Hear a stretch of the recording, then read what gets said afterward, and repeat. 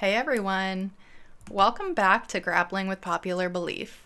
It's been a little while since I recorded, and I apologize for my absence. I kind of started the new year in a little bit of a slump, and then I had a loss of someone very close to me, so I have been grieving and dealing with all kinds of stuff, but here I am ready to record some more episodes. So previously, I was on a trajectory of discussing human development. I started with talking about early infancy and attachment theory with a little side of perinatal mental health. Then I transitioned to early childhood and talking to children about mental health. And now I am going to unravel a topic that I have found interesting in the last couple of years: the overwhelming wave of depression, anxiety, and suicide rates that we've seen skyrocket for our adolescents in the last couple of decades. I want to point out here, before I get too deep into this, that I'm not talking about in the last year since the COVID pandemic started. I think that ultimately it will be super beneficial to look at the trends and see how this pandemic has affected the mental health of children, adolescents, adults, pretty much everyone. But right now, I'm not going to dig into that. So what do I mean when I say adolescence? Psychologists and other human service professionals have really started to consider that what seemed to be an adolescent a long time ago looks a lot different today. Historically, we would consider people in the age group of around 12 to 18 years old to be adolescents. After that, they were thought to be adults, right? You turn 18, you're an adult, time to do all the grown-up things. It likely doesn't come as a surprise to you that these categories are shifting. One of the big factors in the way that we categorize this age group is the fact that we've come to realize that our brain continues to develop well into our early to mid-20s, even a little bit after that. It's kind of crazy, right? So we are still kind of functioning in many of the ways that adolescents are functioning into our mid-20s. When you talk to people who work in psychology or with youth about adolescent populations, you might hear that they are broken into categories now. I've heard it broken into early, middle, and late adolescence, as well as just regular adolescents and late adolescents. Late adolescence being those early 20s. Now, these are just words categorizing the ages, though, right? We love to put things in categories, and it helps us think about things a little bit more simply. What I think is most important is what is happening in the brain during this time. The last part of the brain to develop is the prefrontal cortex. This is the area where a lot of decision-making is happening. This is the part of the brain where impulse control happens, executive functioning or making plans and following through with them, following rules, making decisions, all those things that we are really not that great at when we're teenagers. Along with what is physically going on in our biological development, I also like to think about the behaviors and general ways of thinking that are happening. For teenagers and even for folks in their early 20s, there is a big important thing happening where we are forming our identities. Identity. Who we are. It's a big task to figure out, and it can be daunting, confusing, and very emotional. And that's not even considering all of the funky hormone and body changes that are going on. But when we think of forming our identity, part of what is happening here is one of my favorite terms that we talk about in human development: individuation. This term was originally coined by the infamous Carl Jung, who was one of the pioneers of psychoanalysis. There is a whole lot to talk about in this area, and I don't want to bore you with a textbook of information about this topic. So I'll say that the main idea with individuation is that we experience two major experiences of it during our human development. The first time is when we are young and we start to build who we are in the context of a close-knit family system. We are still dependent on the family system, but we do begin to learn that we can veer away from our folks a little bit and not burst into flames and disappear into a big black abyss. The second time this happens is in adolescence. And during this time, we are actually starting to form our own identity as almost adults. We are starting to truly think about who we are and who we will be as we leave the family system. During both experiences of individuation, it is crucial to have a safe, supportive, welcoming family structure that you feel that you can return home to. This may seem a lot more obvious for someone who's in their early childhood and just starting to figure out that there are some decisions that they can make and some autonomy that they can have, and maybe a little less obvious for people who are adolescents. But it's still really important as you're becoming independent and feeling like you can conquer the world all on your own, that you have a person or a couple people that you can return to, because you will run into roadblocks, as we all know. As an adolescent in your early 20s, in your teenage years, there's always going to be challenging things that we have to grapple with. We are going to have the most successful time during this stage of development if we have that safe foundation that we can return to when we need that support. So why do I bring all this up? I think that it's an important context to think of adolescence in.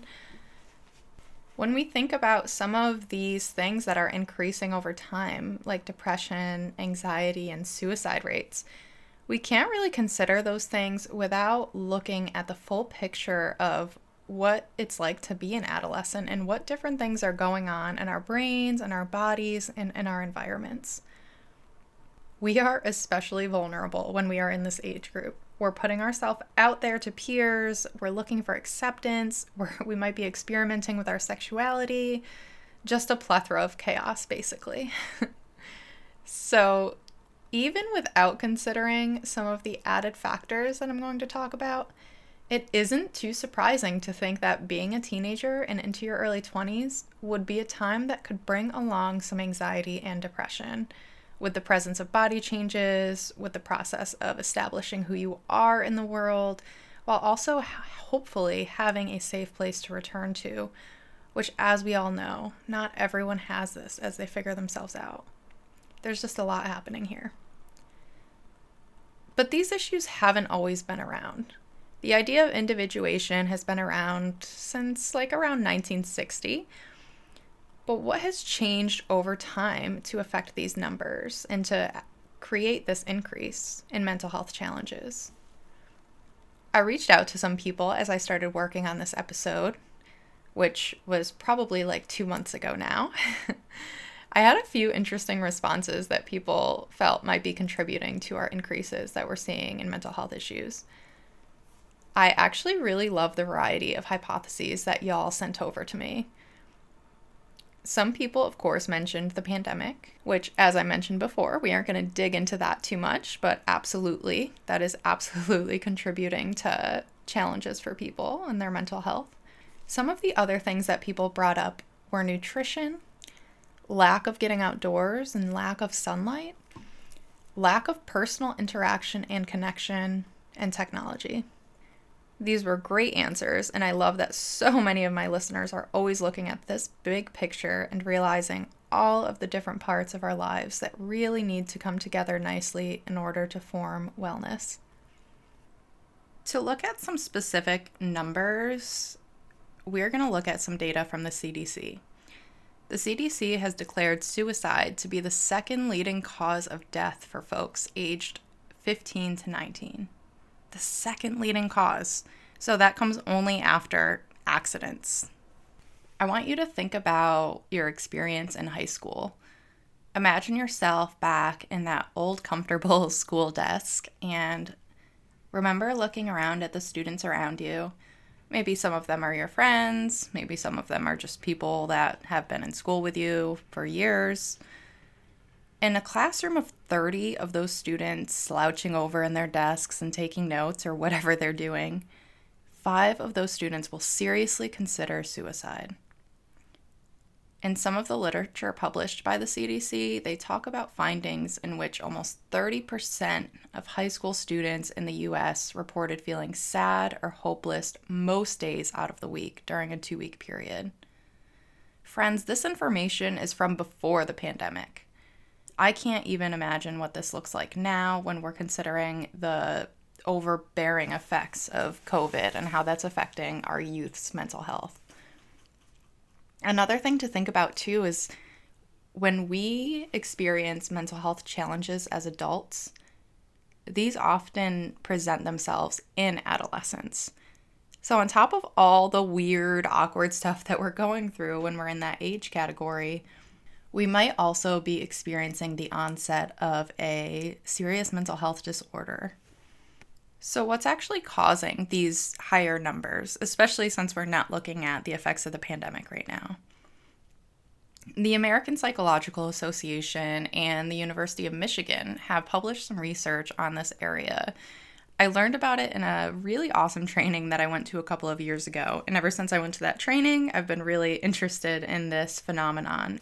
This training was really heavily focused on our youth's decrease in empathy that we've seen over time, but they also related these issues to the increase in depression, anxiety, and suicidal behavior that we've been seeing. So there were three main factors that they talked about. One of the big players in creating anxiety in adolescence was our society's drive towards perfectionism. More than ever in the last couple of decades, we've seen a huge push of our children to achieve high standardized test scores, be involved in several extracurricular activities, and complete huge amounts of homework while also trying to create social relationships and be an engaged family member. That's a lot for anyone. Kids have a lot on their plates. I was working in a high school a couple of years back, and I remember I was meeting with a student who was talking about their weekly regimen. They were in robotics and band, and they also played a sport. So this student was really anxious about missing homework because they would get back from their activities around 9 o'clock p.m. So they would barely have time to eat dinner half the time, and then they would start doing their homework after or while eating, and sometimes they would fall asleep while trying to get their homework done. It was really sad to hear about this person trying to manage all of these different things and also try to impress everyone in their life, like their families and their teachers, and just try to achieve these standards that just aren't realistic for anyone. As someone who didn't do any extracurriculars in high school, I was pretty baffled. Of course, don't get me wrong here, these activities are amazing opportunities for kiddos. I am 100% not saying that you shouldn't put your kids in extracurriculars. Please hear me there. However, no one can function having all of their time occupied by structured, task-saturated activities. We all need a healthy balance.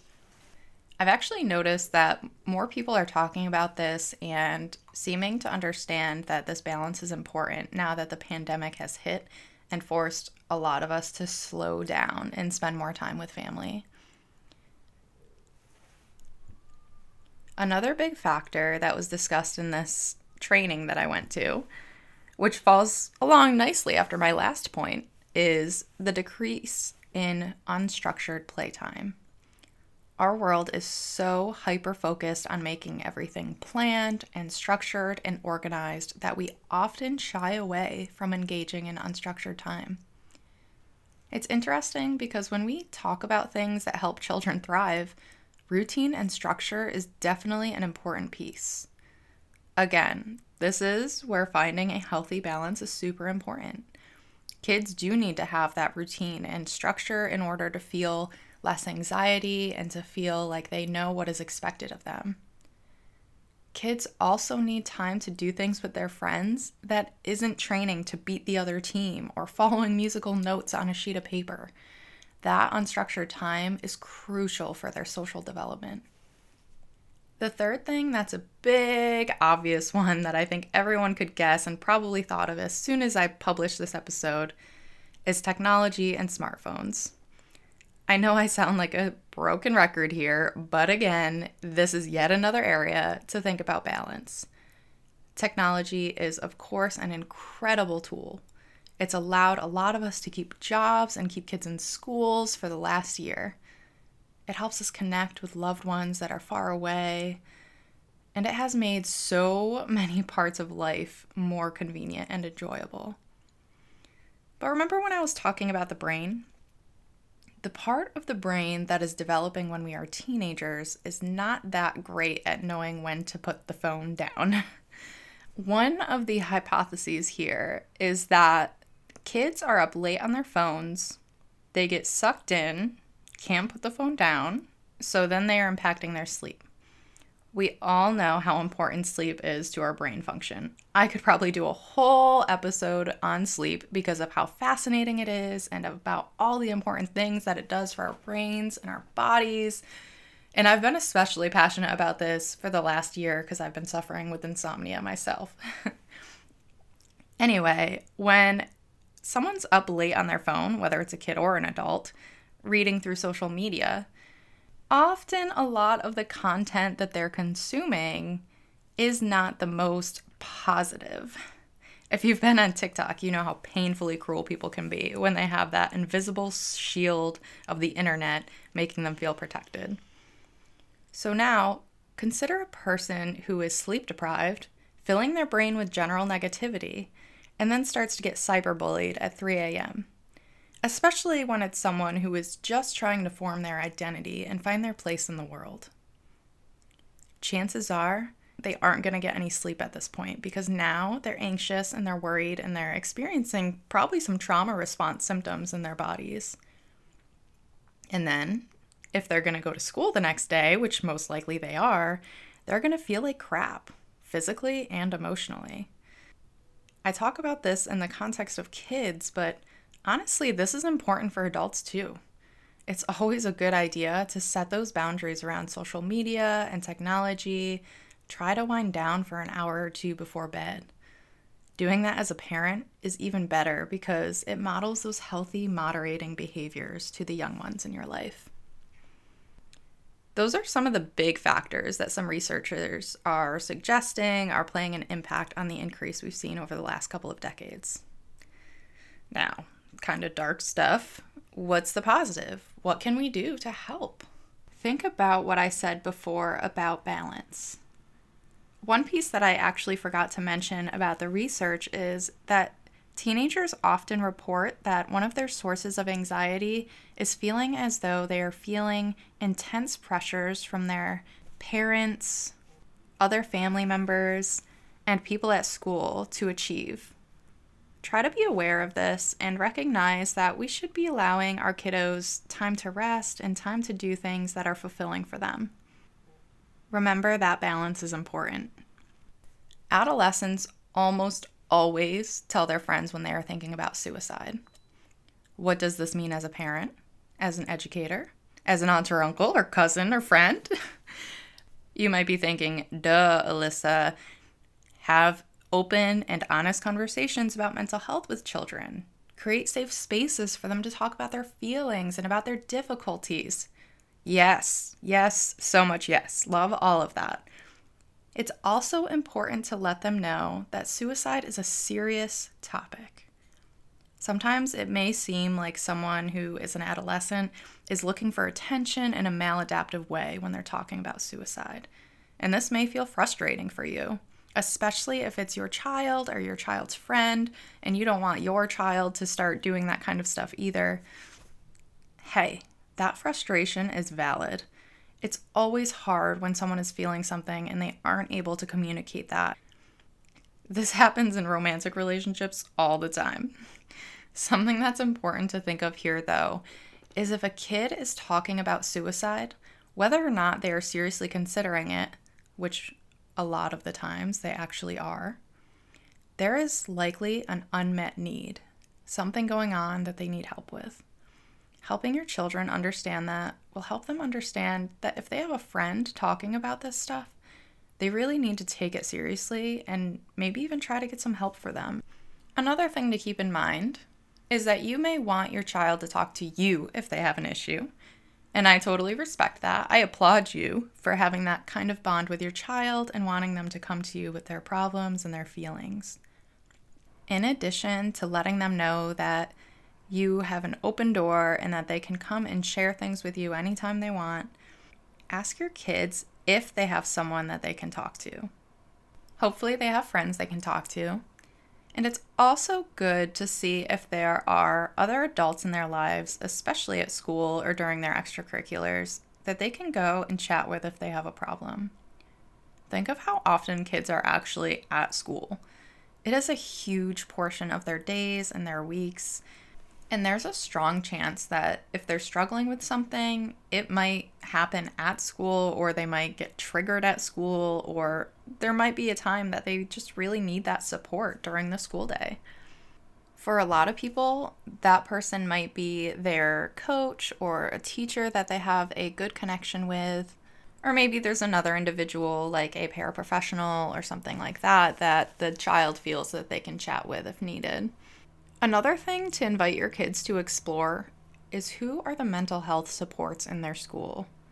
Ask them if they know where to find them, ask them if they have met them. Encourage them to just stop by and introduce themselves. I know this may seem a little silly, especially if your kid is like the happiest kid ever, and suggesting this to your kid might bring about a lot of eye rolls or stuff like that, but encouraging them to make that first step to even just know that there's a safe place that they can go to can be such a big protective factor for them. Even if your kid never needs to access them for their own mental health, it could help them save a friend's life, knowing where to bring them or knowing where to suggest that they go if they're struggling.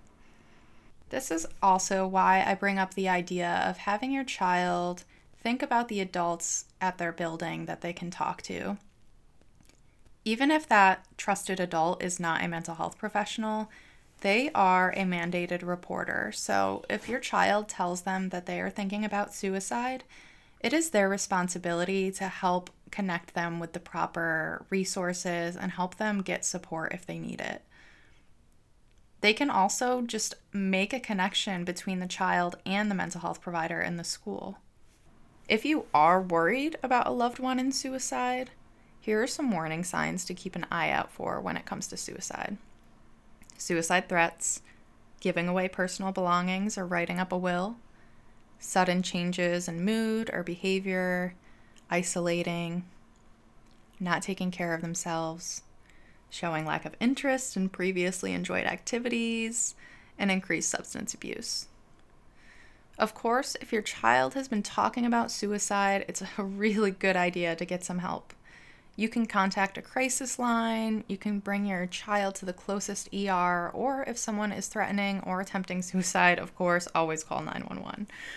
It's always a good idea to know how to access your local crisis lines, and there's also a crisis text line that you can use, which is 741-741, and you just text home to it. It's also not a bad idea, and I'm definitely biased here as a mental health professional who works with children, but it's not a bad idea to get your child set up with a therapist. It may feel like, oh, well, there's nothing wrong with my child, or I don't want them to go to therapy. That means they're crazy and their friends are going to make fun of them or things like that. But having that outlet and having someone to provide that support as they're figuring out this very complicated part of life, it can really help them have a stronger emotional development through these difficult times. And in addition to trying to do this stuff for your child, it's always a good idea to make sure you're taking care of yourself as well. Use your supports, encourage the young people in your life to do the same. Model good self-care and model good emotional communication. I know sometimes this stuff feels weird and different and maybe not what we've always been taught, but it's important and it really helps. And just one more thing before I finish. I do want to give a shout out to one of my favorite psychologists that wrote a couple really great books, and she also does a really awesome podcast about parenting. The psychologist is Lisa Damour, that's Damour, and her book that she wrote about adolescence is called Under Pressure, and it's a super good book, whether you're a parent or really for anyone, because it does a really great job of describing anxiety and how we develop it in our younger years, and then how it kind of persists throughout our lives. But definitely check out her books and check out her podcast. Her podcast is Ask Lisa. Okie dokie, friends. I think I'm ready to stop talking at you now. Next month, I will be discussing a very controversial topic: addiction as a disease. I've been really looking forward to talking about this topic. It's one of the ones that I've been excited about since I started making this podcast, so I think it's going to be a really great episode. I am most likely going to have a guest speaker come on here to join me, which I'm really excited about. So I hope that you will tune in for that episode, and I will talk to you soon.